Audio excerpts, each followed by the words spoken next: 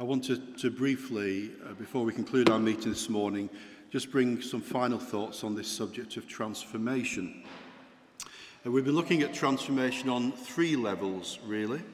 The first two levels, we looked at the fact that, first of all, that, of course, Jesus himself was transformed.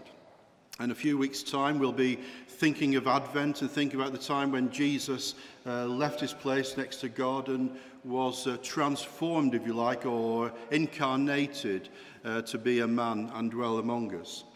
Then secondly, of course, Jesus transforms us, that we become then subject to his transformation as we receive Jesus, as we become followers of Jesus, as we receive God the Holy Spirit. And then finally, of course, we then ourselves become agents of transformation. We've already looked at the first two, and this morning we're going to look at this last part of transformation. Not just that Jesus was transformed, not just that Jesus transforms us, but that also we in turn can become agents of transformation as we witness for him. If I was to find just one word for each of these three levels of transformation, it would be this.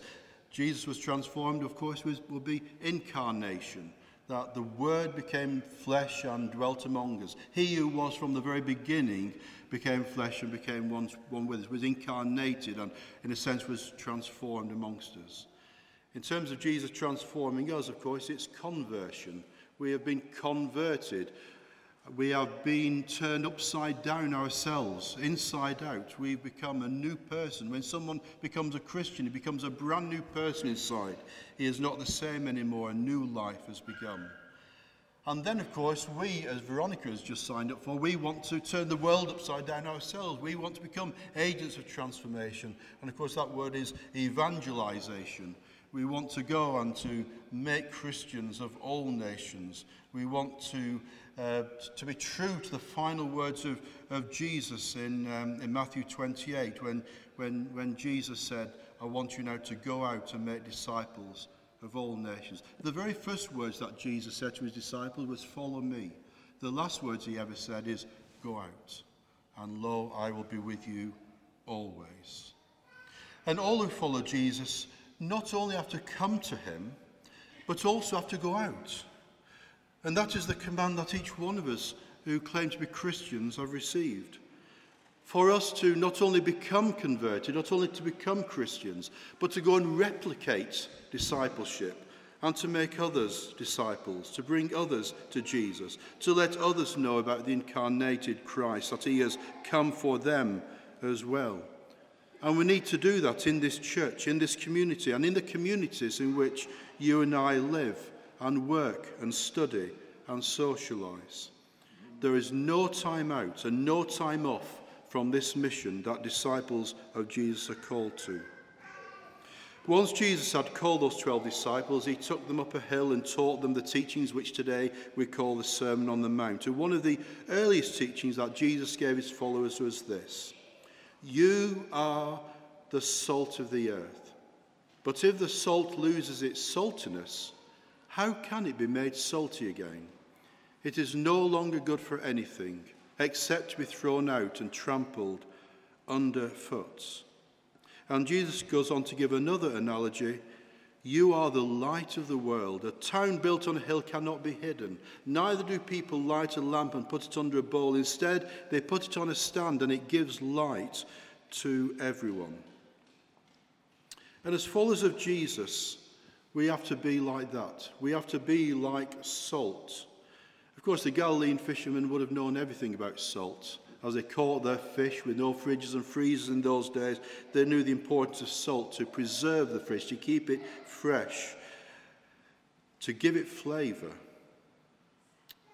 And the disciples were also called to bring light into the dark corners of the world. The lamps that they would use in Jewish homes were actually quite small. In fact, one or two I've actually brought back from Israel with me. We'll show you the kind of lamps that they would have. There may be some bigger than these, but generally they were not large lamps that they would have in their homes. And they would have these scattered all over their homes.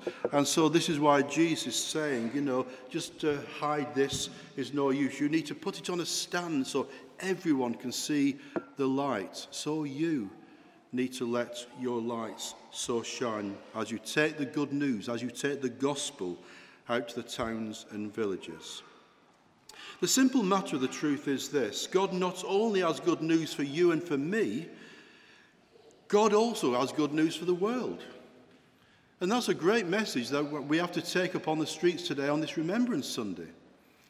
Not just to remember all that has gone on in the past, but to remind ourselves that he who is the Prince of Peace can bring good news into this world, can transform this world, can give us hope for the future of this world. That in the same way that God has converted you and me and saved you and me and transformed you and me, so we can believe that God can transform our world at large too.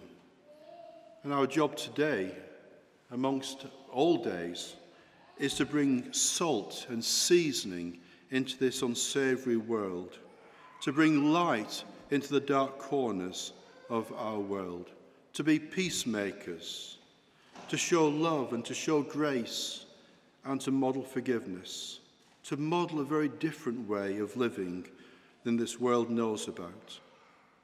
God is shedding light across his world as he sends out you and me as agents of transformation to blaze a light in those darkened places. It is why we can sing, "Shine, Jesus, shine, fill this land with the Father's glory." It can only happen because of the repeated prayer that we make in that song, "Shine on me, shine on me." As God shines his light upon us, so we can be lights in this world. We can be mirrors of that light to others. Which takes me back to the theme of this short series, Transformers, and it brings me to the final point I want to make this morning. If through the transforming incarnational work of Jesus and through the transforming and energizing work of the Holy Spirit, Christians are themselves transformed, what should that look like for you and for me? What should the church look like? What should our core here at Regent Hall look like if we are meeting together as a transformed group of men and women and boys and girls? The problem so often as we look at so many churches, and as I look at so many churches I've visited over the years, it sometimes it doesn't feel as if the church is populated by transformers. Instead, the church is, can be as it always is. It's fairly staid. Nothing seldom changes. And if you were to find a label for many of these congregations, it certainly would not be the word transformation. Aubrey Malphurs, in his book Pouring New Wine into Old Wineskins, says this: "The problem is that the church that fails to change, in other words transform, fails to impact the culture of change. It becomes a dinosaur. It becomes a memorial to a world that no longer exists. So on one hand, while it protects those within its walls from overwhelming stress, on the other hand, it becomes biblically and spiritually irrelevant. That which is to be the salt of the earth turns tasteless," he writes, "and its light flickers dimly, if at all."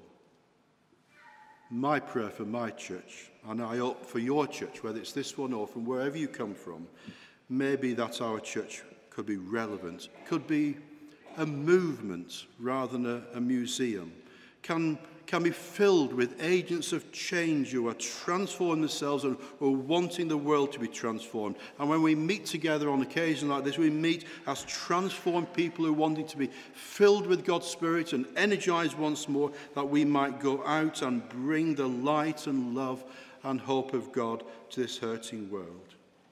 All Christians, each one of us this morning, not just Veronica, but each one of us this morning who call themselves Christians, are called to take his light to a world where wrong seems right.